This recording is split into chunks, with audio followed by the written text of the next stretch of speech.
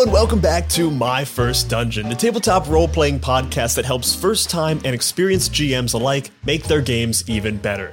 On this episode, I'm joined once again by one of my favorite writers of supplementary D&D content. If you listen to this podcast, then I'm sure you are already very well acquainted with his monster tactics blog, The Monsters Know What They're Doing, and his book by the same name, as well as his other publications, More Monsters Know What They're Doing, and Live to Tell the Tale, Combat Tactics for Player Characters. He is here today to discuss his latest book, How to Defend Your Lair, which is being released today. Please welcome back to the show, Keith Ammann. Keith, how you doing? Very well, thanks for inviting me. Thanks so much for coming back. I was really excited to get a copy of this book. It's very fun, very different, and it's stuff that I've always thought that the best part of encounters and of D&D is like making the environment really interesting and really dynamic. And I think we talked about that a little bit the last time you were here. And this is just a full book-size version of that. So I'm picking it up. I was really excited to read that. So Keith, what is this book and who is it really written for? It's primarily written for dungeon masters, game masters, storytellers, whatever you want to call yourselves. My previous books have all been very 5th edition Dungeons and Dragons specific. They are specifically aimed at D&D 5e dungeon masters, or in the case of Live to Tell the Tale, player characters. This one, although the examples I give are all in the D&D 5e rule set, the principles in it are broadly applicable to many different tabletop role-playing game systems. So there's something in this one for pretty much anyone who runs a game. And what kind of campaigns or games do you kind of envision when you were writing this book? Any style of campaign that requires PCs to break into defended locations that their antagonists have the time, resources, and intelligence to reinforce. So your first 3 books were very much like smaller kind of tactics-based books. This is a little bit more on the like larger scale, like strategy thing. What made you want to jump from something a little more targeted to something a little bit broader, like tower defense and layer defense and, military strategy on a larger scale? I was taking what was an almost throwaway article from my blog called Thoughts on Building Encounters. It was kind of a stream of consciousness thing in which I was talking about what kinds of monsters might be accompanied by what other kinds of monsters, and the use of defensible space concepts in drawing maps. And I just got the idea that I wanted to take these ideas and expand them out, go in depth with them, go broader and deeper. And so that's what I did. I've never really done any kind of, castle defense or like invasion, like layer invasion stuff in many of my home games. This is something I'm definitely interested in trying out. Early on in the book, you start talking about that a layer is kind of meant to protect your assets. It's meant to protect your things, right. Your loot, your lore, your knowledge. And you talk about assigning value to these assets in a very like clear and concise way that is a very easy tool for dungeon masters to kind of go down the line of what could be within these layers, assign a value system to them. Can you talk a little bit about what that value system was and how you kind of came up with it?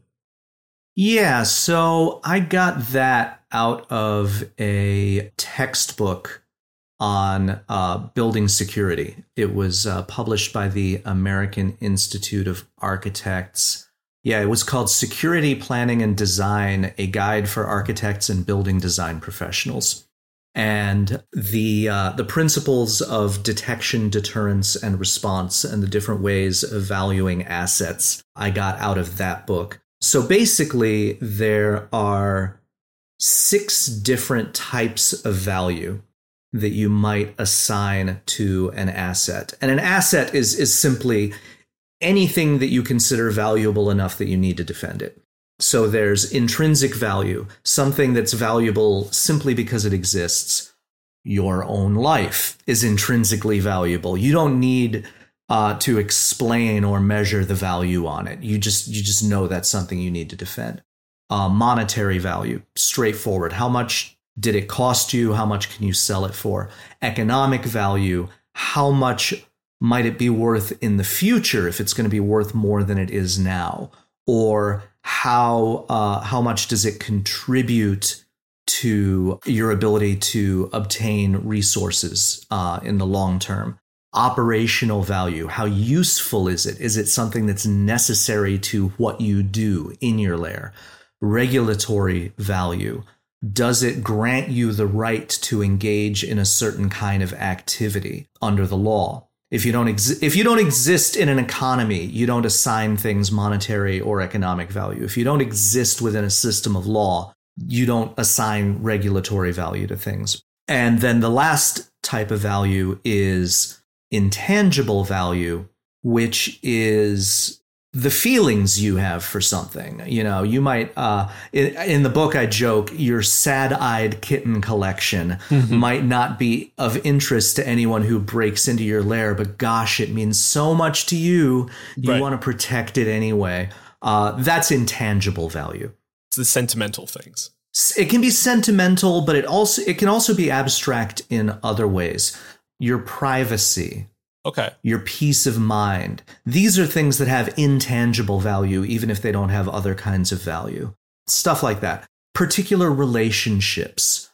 Lore that might be of importance to you, either, as you said, for sentimental reasons, or because something has historical significance, or because it's associated with you or your family or your faction in a way that enhances your reputation or your status. Okay. So the AIA textbook assigns these values on a scale of 1 to 5. I talked it over with my editor and decided to switch that from 0 to 4, because I think, you know, when you're doing the math, it's easier for gamers to think, well, if something has negligible value, let's give it a 0. Right. Instead of let's give it a 1. Yeah. And these are not precise values. They're relative values. I, at some point along the way, decided that monetary and operational value for magic items should correspond to their rarity. So you have these brackets where common things are worth 50 gold pieces or less, and uncommon things are 500 or less, and rare things are 5,000 or less, and so on. And I just kind of extrapolated that to everything monetary or economic or operational. If it seemed like in that ballpark, then that's the number I gave it, like orders of magnitude, you know? So yeah, you don't have to be precise with these things. And you don't have to be consistent from layer to layer. Just within a given layer, it helps to use these numbers to highlight which assets are going to demand more of your attention than which other assets, and sort them that way so that the most valuable ones, you're devoting the most attention and the most resources to defending. And you're doing more of that outlay up front. And then as you work your way down, you might reach a point where you kind of run out of resources and say, well, okay, the measures that I've put in place in order to defend all these other more valuable things are going to have to suffice for these less valuable ones. I recently played a game of Wanderhome. And in that game, there's an aspect of player characters will ask other characters questions, and it kind of helps further define the relationships between the characters. And that was kind of the moment that the game kind of came alive and characters came alive. I kind of think of this as a similar thing for this physical space and for the, you know, the owner of the layer. Like you going down these kind of like checklists and figuring out like, okay, what is important to this person? Let's assign a number to it. Even if it's a kind of vague, arbitrary number, gives you a lot of information, because all of a sudden you're thinking, oh, this guy, you know, this noble really cares about this ring that is the symbol of his house. He's going to put more money into protecting that. And then all of a sudden that's trickle down effect. Now he's protecting his loot less. Now he's protecting this less. And by assigning that value to things, you get a much clearer idea of who this villain, this owner is in a way that is really, really helpful in role playing, because you immediately know, okay, that's what this guy cares about. That's what he doesn't care about.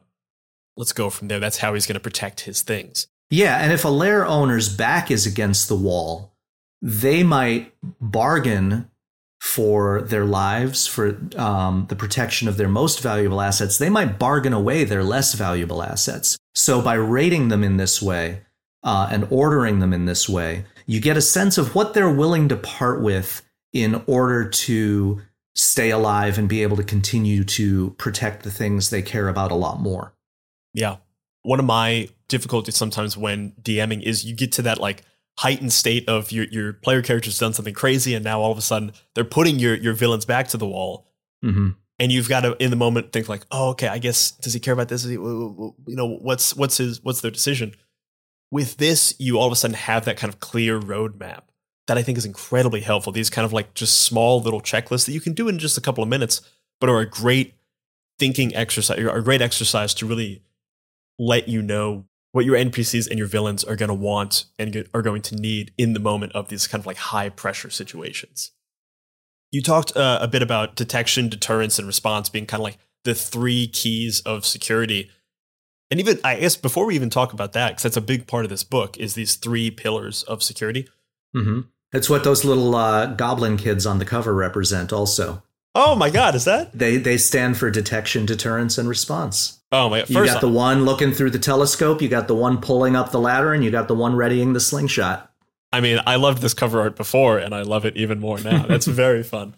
You talked about detection, deterrence, and response to these three pillars, but as we were just talking about these kind of this kind of checklist thing, you were mentioning sources that were, security textbooks and things, which I'm guessing is a bit of a different research process than your previous books, which were like just kind of think about the monsters and stuff. Can you talk about what did you find most helpful in kind of researching this book and really like parsing it out? Was it these like security textbooks, or was it military history? What would you kind of find? It was all kinds of things. I mean, the previous books, those were just analysis of stat blocks and the D&D core books, and I didn't really have to do that much research.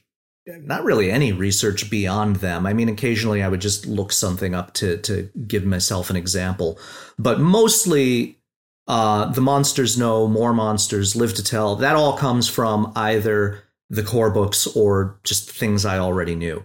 This one I had to do a lot of research for. And yeah, I went to the building security textbooks, books on military doctrine, including U.S. Army field manuals, lots of books on castle construction, books on spycraft, on locks and keys. And also some stuff just came from random inspiration, things that I happened to be reading at the same time I was working on the manuscript. For example, I was reading a book by Brian Klaas called Corruptible: Who Gets Power and How It Changes Us. It's mostly about the reasons why we keep picking the wrong people to lead things, like, I don't know, the United Kingdom or Twitter. Yeah. Among many.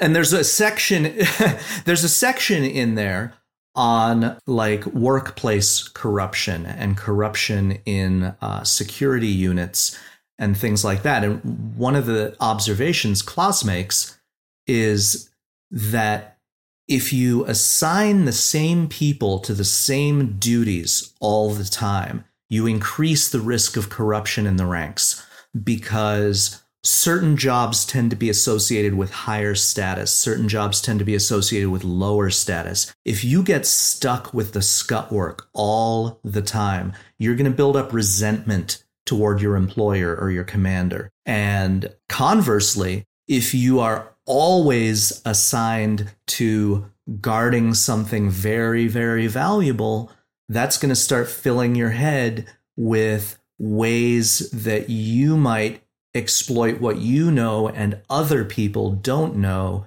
to pull off a heist or maybe aid and abet one. So one thing you want to do is constantly rotate all of your underlings through all of the different assignments that they might have, so that nobody gets stuck with the worst stuff all the time. Nobody starts to accumulate knowledge that other people don't have. And also, and you get more of a sense of fairness and a sense of being treated fairly. You also, from time to time, apply integrity tests to, make sure that in a tempting situation, your people will do the right thing. And then when they do the right thing, you make sure you recognize them for it and say, you were tested, you came through. We appreciate that, to reinforce and cement that loyalty. And I read this and I thought, oh, well, this totally applies to what I'm writing. And so I inserted some of that into the book as well. I remember reading that and thinking that was really smart. And the first thing that popped into my mind was, oh, I really want to do like a West Marches style, or like a campaign where I'm, the Lair owner, like the party is all taking care of their lair. And it's just like kind of the day to day of like picking up those kind of little things, which it could end up being a little bit boring, but could also end up being really fun of like having to root out these, possible areas of corruption, like figure out how to deal with them. And then when one of those giant attacks comes in, all of your kind of chickens come home to roost. How well did you maintain your troops? And how well will that help you when this like massive attack comes in? Going back to those 3 pillars of security: detection, deterrence, and response. This, I think, is another like great checklist item for dungeon masters of, if you know exactly how your lair or how your villain is dealing with these 3 elements, you know pretty much everything you need to know about what your PCs are going to be met with when they try to make an attack and what the response is going to be. You at least have the foundation. Yeah. I mean, exactly. Seeing those three things listed in that book, I mean, that was clearly like an aha moment. That was something that I immediately recognized. People need to know this. Right. I needed to know this, and it's going to change how I think going forward. Can you talk to me a little bit about each of those pillars and kind of what goes into each of these? Part of it could be obvious, but a part of it isn't necessarily. Sure. Well, detection is being aware of threats before they become imminent. So knowing what kind of risks you have to deal with, being alert to them in advance, employing reconnaissance, possibly even spies to get the earliest possible warning of anything that might threaten your assets. Deterrence, obstacles, things that make people want to not try you. Also, things that slow or stop them when they do. That can be anything from a velvet rope and a no admittance sign to a 40-foot high stone wall. To a swinging blade slashing back and forth across a hallway. Although I have opinions about traps, namely that you don't want to use fatal ones anywhere you or your underlings might be trying to get things done. Sure. But traps fall into the deterrence category. And then response is any kind of active operation to stop an incursion once it's begun. So anything that your guards would do constitutes a response. Anything that you would do upon finding out that your lair is being invaded counts as response. Response is active, and it requires not just someone to respond, but also a battle plan.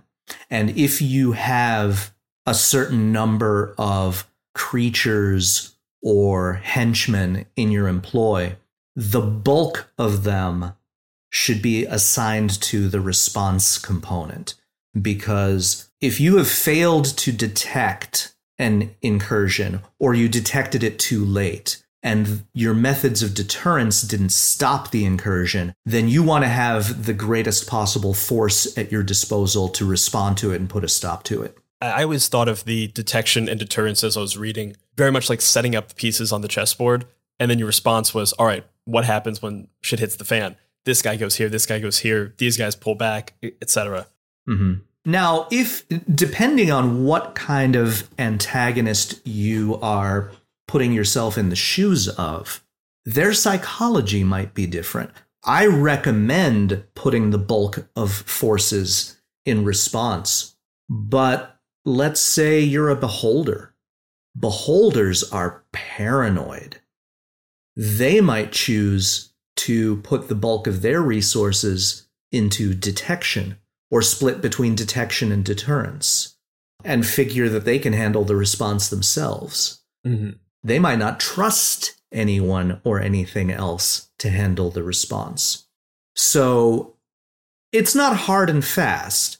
And you can always let the unique characteristics of your villain alter the balance and change things to reflect their priorities, their psychology, and even their flaws. You know, one thing I mention is that a smart commander will compensate for their own weakness. If you have a wizard who is magically powerful but physically weak, okay, maybe they've got some powerful bodyguards, just tanks, you know, to interpose themselves between a threat and themselves. Whereas a stupid leader does not acknowledge their own weakness. Mm-hmm.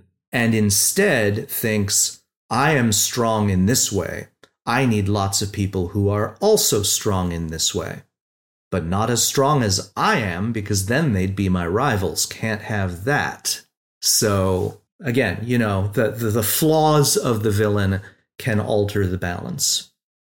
It is really fun to take a look at, you know, a personality and extrapolate to how would they offer physical protection of a space. I have always, ever since I started doing this stuff more than 30 years ago, I have always loved to bring psychology and epistemology into the mix. How do the creatures that the PCs encounter think? What do they know? How is that different from what the PCs know? And what does that imbalance of knowledge imply? I love that. I've always felt that being able to work with that and play with that makes the encounters come alive. Oh, absolutely. And it makes what could be a just like kind of standard block of hit points versus block of hit points encounter become something alive and interesting, because the players can feel that there's a thinking entity on the other side of this encounter. Whereas so often it's very easy to fall down the rabbit hole when you're just, you know, inundated by a large stat block of, okay, here's the most effective thing. We'll do that. We'll roll the dice. Great. That's, you know, the game. The game's rolling the dice. And it might not be good thinking. It might be comically bad thinking, but it's still thinking. And that's still fun. That's like a whole personality for the character. You know, this guy thinks he's great with a sword. Turns out everyone's been lying to him his whole life, but he's going to act as if he thinks he's, you know, a great duelist. And that's where you get like great battles and also like great social encounters. Your players get to, you know, really have fun with what's happening. I absolutely love that kind of stuff.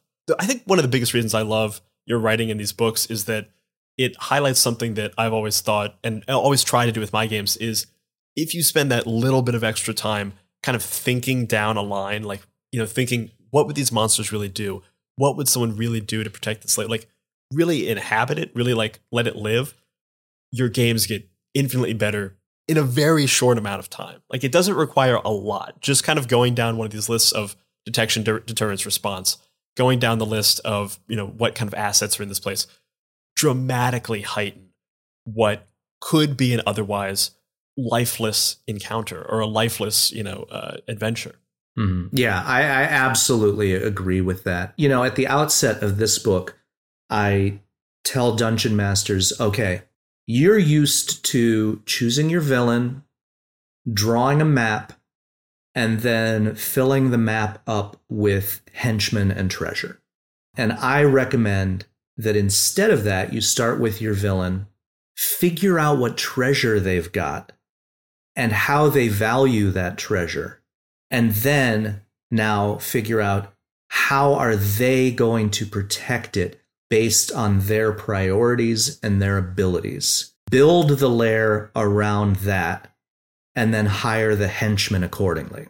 So it's a different order, and it doesn't work with that kind of very AD&D generate the dungeon randomly on the fly. It's incompatible with that practice. Right. But also, you know, it's in the service of telling a completely different kind of story. This is not just a dungeon crawl. This is a heist movie, basically. Mm-hmm. This is in a way, it's sort of a superhero movie where players are the characters with powers and they're going up against the villain who has their own particular motivations. it's story from the beginning. It's story baked in. And once again, this is sort of my retort to all the people who think that combat and role-playing and story are polar opposites. You know, that you either have one or the other, or maybe you compromise between the two. I think combat is simply another expression of role-playing. It just, you know, it's more mechanically rigid in order to avoid the I shot you, no, I shot you, you know, that kind of thing. Right.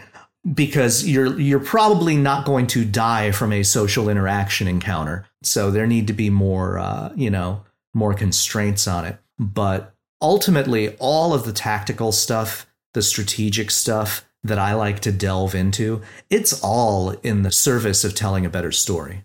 And I think your analogy of a heist movie is great, because that is what I kind of think of as this. And when you think of, you know, detection, deterrence, response. Yeah, also, I freaking love heist movies. If that probably comes through.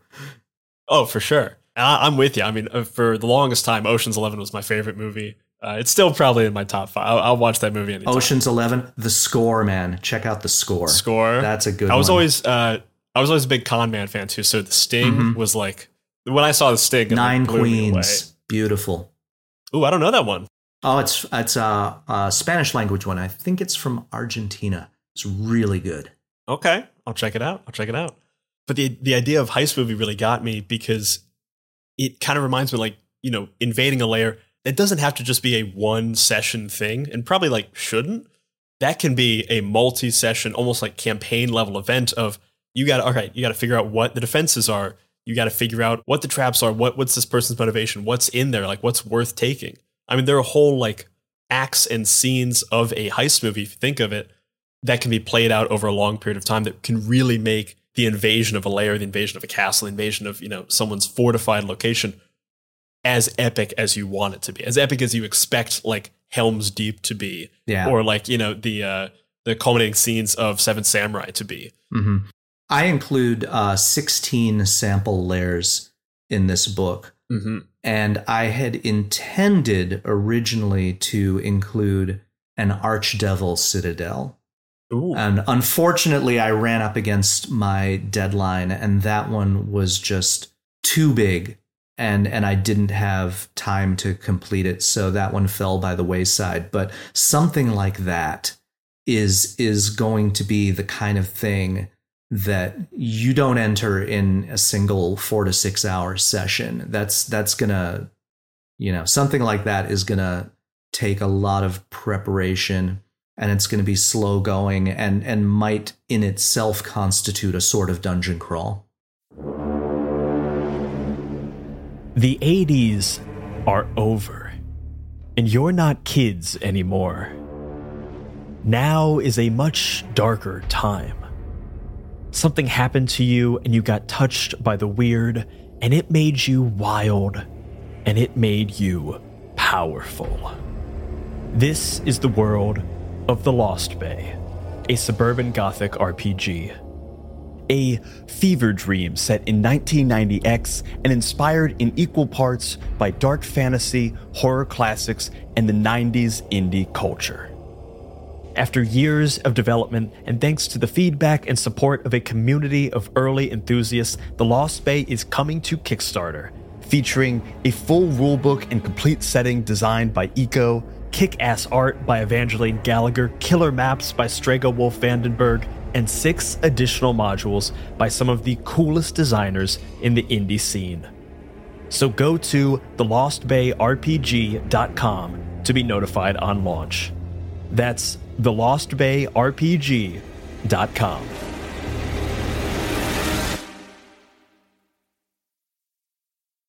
The 16 layers at the end of the book are honestly like, if this book sounds remotely interesting to you after listening to this podcast, pick it up for, if nothing else, for the 16 layers at the end, because they are kind of, you know, in the style of, you know, Candlekeep mysteries and things. It's 16 like fully made adventures for you. I'm gonna caveat that, because they're not intended as 16 fully self-contained pick up and play one shots. They are meant to be illustrative, to put the principles of the book into practice in ways that allow readers to see how it's done. Trying to run any of them as a one-shot is going to require DM input. If somebody wants to try to adapt them for a non-D&D rule system, that's going to take work, although it is doable. They'll require some fitting into a campaign and a setting, but also you can feel free to change anything in them you want to. I'm not by any means saying that you should run them exactly as they are. Don't mess with them. I'm not saying that. They're there to play with and to think about, and hopefully to have fun reading about, because I had a blast creating them.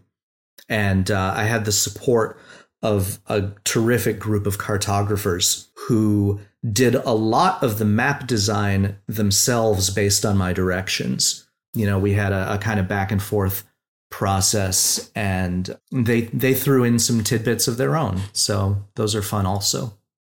They are incredibly fun to read and kind of go through, and to see illustrated so in such detail the ideas that you're talking throughout the book. Having those examples to draw from, for me, as you know, as a reader and as a learner, is incredibly helpful, because you can immediately see, okay, here's literally how this gets put into practice. Here's literally how I can draw up kind of my layers as I make them. Maybe not to the extent that you write in the book, but like, here are the kind of the steps. Here's what that looks like. Mm-hmm. Here's the result. Here's the product. Yeah. Here's the result. Yeah.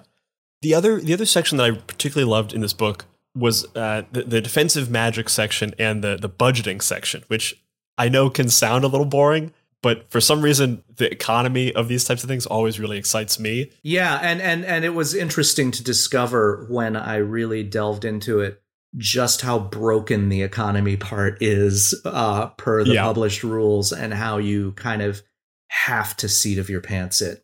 You really have no choice.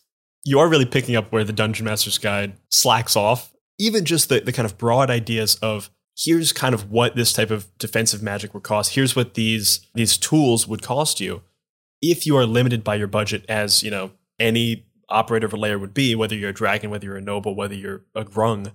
Or whether you're PCs trying to build yourselves a stronghold. Exactly. What can you put money towards, and how does that ripple down the line? Okay, great, you have this amazing, powerful, you know, magical aura, but now you can't afford guards and people can just walk in the front gate, right? You know, etc.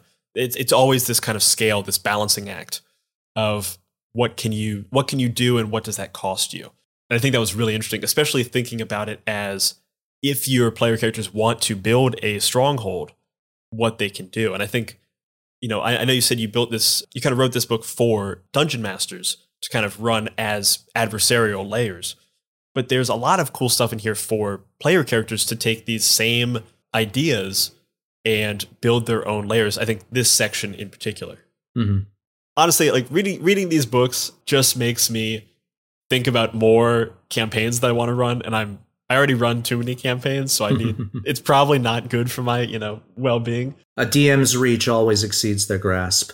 As it should, you know, as it should.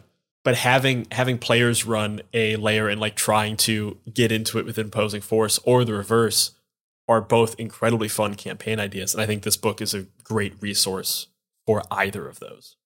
So kind of on that note of player characters building, you know, their own layers, their own strongholds, the defensive magic section always talks about like how you can prepare these like magical defenses, the magical deterrence, magical detection systems. And it also talks about like being very budget conscious, which I thought was very fun to read. So what do you think are the most effective and budget conscious options for players to use to defend their layers? All right. Well, using the Adventurers League rules for how much spellcasting services cost, and also trying to apply the Dungeon Master's Guide creating a magic item rules as best I could, which is a little tricky because they don't give you explicit guidance for making magic items that carry permanent spell effects. They give you just enough to figure out like a wand with charges, not so much permanent effects. So I fudged that a little bit. But on the detection side, Trespasser's Bane, which is basically a coil of metallic ribbon that lets you apply an alarm spell to one of your own doors or windows or other apertures is pretty cost effective. Lenses of Revelation, which are basically just a pair of glasses that when you give the command word, you can use them to see invisible things. On the deterrence side, Arcane Lock is some of the best money you can spend. It's just really, really solid. Any place that you want to obstruct an unlocked door and let only certain people in through, or enhance a lock that you already have, Arcane Lock is absolute money. Magic Mouth, it doesn't do much. Okay. Except that, well, it does two things. It makes intruders feel like they've been spotted, and it makes them worry about what other magic they're going to run into. So Magic Mouth, if you don't have a lot else to work with, is a terrific bluff. I love the idea of investing in a bluff. That's incredibly fun. You know, similarly, you can use, in the basic rules, it's called Arcanist's Magic Aura. In the Player's Handbook, it's Nistel's Magic Aura. Using that to create a fake magic aura on something. Especially, and I took a poll to find out what schools of magic freaked people out the most. Evocation, necromancy.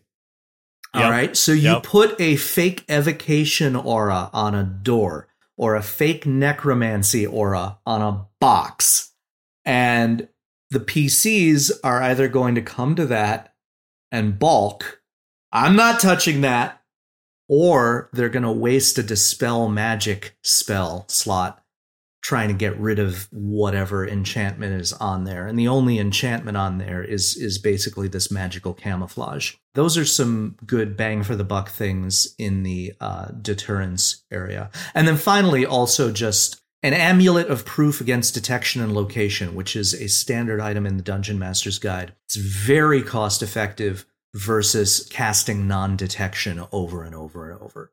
So that one is a good bargain. In terms of response, Glyph of Warding, and especially Glyph of Warding combined with Suggestion. Okay. Really strong. Glyph of Warding combined with Gish, but only 5th level. 7th and 9th level Gesha, way too pricey, but a 5th level Gish, it's terrific because Gish normally takes a full minute to cast. If you put it in a Glyph of Warding, it's instantaneous as soon as it's tripped. That's a fun workaround. I like that. Yeah, and basically you make whoever tripped it, they are now your agent for the next 24 hours. Right. So that's a good one. If you are very worried about supernatural threats, you could cast Forbiddance on your lair every day for a year to make it permanent. And that would cost a lot of money. Or you could put Forbiddance in a Glyph of Warding that triggers whenever one of the creatures that you want to forbid comes within a certain distance of it, say 60 feet, and then it triggers, and that's just as good as having it permanent. Right. There's a spell in Xanathar's called Mental Prison, which is very, very good in a Glyph of Warding. And then finally, the spell Symbol, which is itself sort of like a Glyph of Warding with a very advanced consequence built in, like something heavier than explosive runes. So because it combines both the triggering mechanism and the payload, Symbol is a nice, efficient spell to cast. Now, the tricky thing about Symbol, the thing you have to be careful with, is that the effects extend a great distance and don't care who they get. Mm-hmm. So you have friendly fire risk with Symbol. You have to be careful with that and make sure you're putting it someplace where you're not going to hit yourself or one of your own people if it goes off. But other than that, it's really good. I think the idea of, I'm really like latching on to the idea of like bluffs in your deterrence. Because once a siege or invasion starts, it becomes a game of economics in a lot of different ways. Right. One, have you put the right amount of money into things so that your defenses are as strong as possible, which, to your point, casting a spell every day costs you a lot of money. Casting a spell once on something with a trigger has the same effect, but it's way cheaper. And now you can invest that money elsewhere. But if your deterrences and your defenses are making players waste spell slots, that is a valuable economic resource that they or time. have. Or time. And I mean, hit points, is another thing. Mm-hmm. Your players are trying to conserve as many of these things as possible. Per rest abilities. Exactly. These little things like, having someone burn 1 detect magic may not seem like a lot, but that's a spell slot. And it adds up. Slowly, it adds up. And for a lot of these layers, it's not just like you go in the front door and then you battle a bunch of guys and that's it. There are levels, there are areas, there are, lots of different areas of defense and of redoubt and stuff. And interestingly, the fight with the boss may not be the boss fight. Mm-hmm. The boss might, in fact, be weaker than the sum total of their minions, in which case that fight in the main battle area against the response force becomes the boss fight. I was surprised to see in the book that you kind of talk about how to budget kind of a layer as far as like XP goes. And often the boss, the big bad, was significantly further down in like CR or in experience points than I had initially thought. But of course it makes sense if you've gone through the hell of an invasion. If the big boss is, double, if it's a deadly encounter on its own, it's going to be nigh impossible because you haven't had a chance to, do any kind of short rest. Right. Yeah. And the other thing is, if you mass combat power according to military doctrine, you can end up with an encounter, and actually you probably should end up with an encounter that is not only deadly according to Dungeon Master's Guide combat encounter building rules, but really, really deadly, like jam on the wall deadly. Right. And that's not necessarily a bad thing, because one thing a lot of dungeon masters run into in 5th edition is, especially at higher levels, is feeling like they're just not able to challenge their players. Well, this will challenge the players, but in order to keep it fair, because despite what I do, I love my players and I root for them and I want it to remain fair, to compensate for that one super deadly encounter that can use up to half of an entire day's adventuring budget, you need to make sure that any other combat encounters they run into are token. Like 1 medium encounter or 2 easy encounters, and that's it. Those plus the super deadly encounter and no more.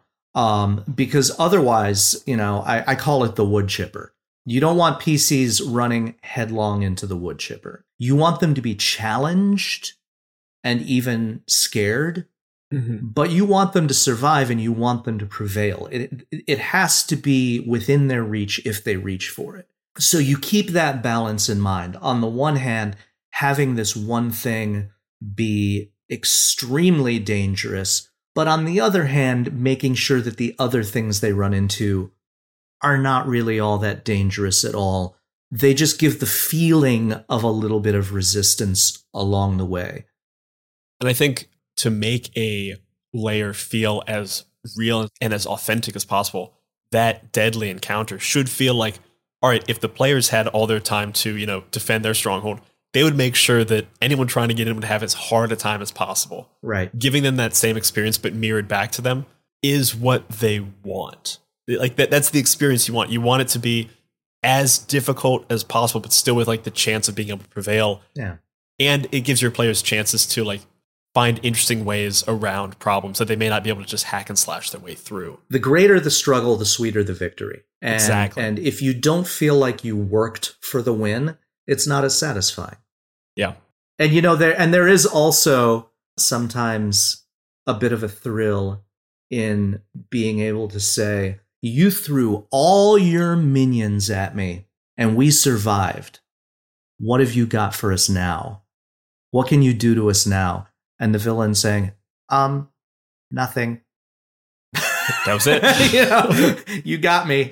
Well played. Having gone through all of these obstacles and then basically just having the villain at your mercy in that moment can be a lot of fun too. Yeah, I can imagine being the players in that very sweet moment. I could talk about this book all day. I think it's incredibly fun. It was a great read. It's definitely going to be something I refer back to a lot, the same way that I do with Monsters Know What They're Doing. Thank you, Keith, again for coming on the show. It's really great to have you back and talk about this really cool book. It was great to get an early copy and read through. Honestly, I hope everyone picks up this book. Keith, can you tell the people where they can find you online if they're looking for more? Well, the blog is The Monsters Know What They're Doing, themonstersknow.com. My personal website is spyandowl.com, all spelled out, no punctuation. If Twitter has not face planted in the last 2 weeks, then I am on Twitter at Keith Ammann. I'm also hedging my bets over on Mastodon at Keith Ammann at dice.camp. And to everyone listening, I highly encourage you to pick up a copy of this book for yourself or for that special GM in your life. And if you don't already own copies of the other books, The Monsters Know What They're Doing, More Monsters Know What They're Doing, and Live to Tell the Tale, Combat Tactics for Player Characters, I highly suggest you grab those as well. They're all very good reads. If you're a dungeon master or if you want to know what your dungeon master is going to throw at you, pick them up. And if you like this show and want to support it, the very best way you can do that is to go to your podcast player right now and click follow and then leave us a review. It really does help more people find the show, and I'd really appreciate it. Past that, you can find us on social media at MyFirstDungeon on Twitter, assuming it's still around. Again, Keith, thank you very much for coming on. Thank you for inviting me. And as always, remember, if you're having fun, you're already doing it right. Bye-bye, everybody.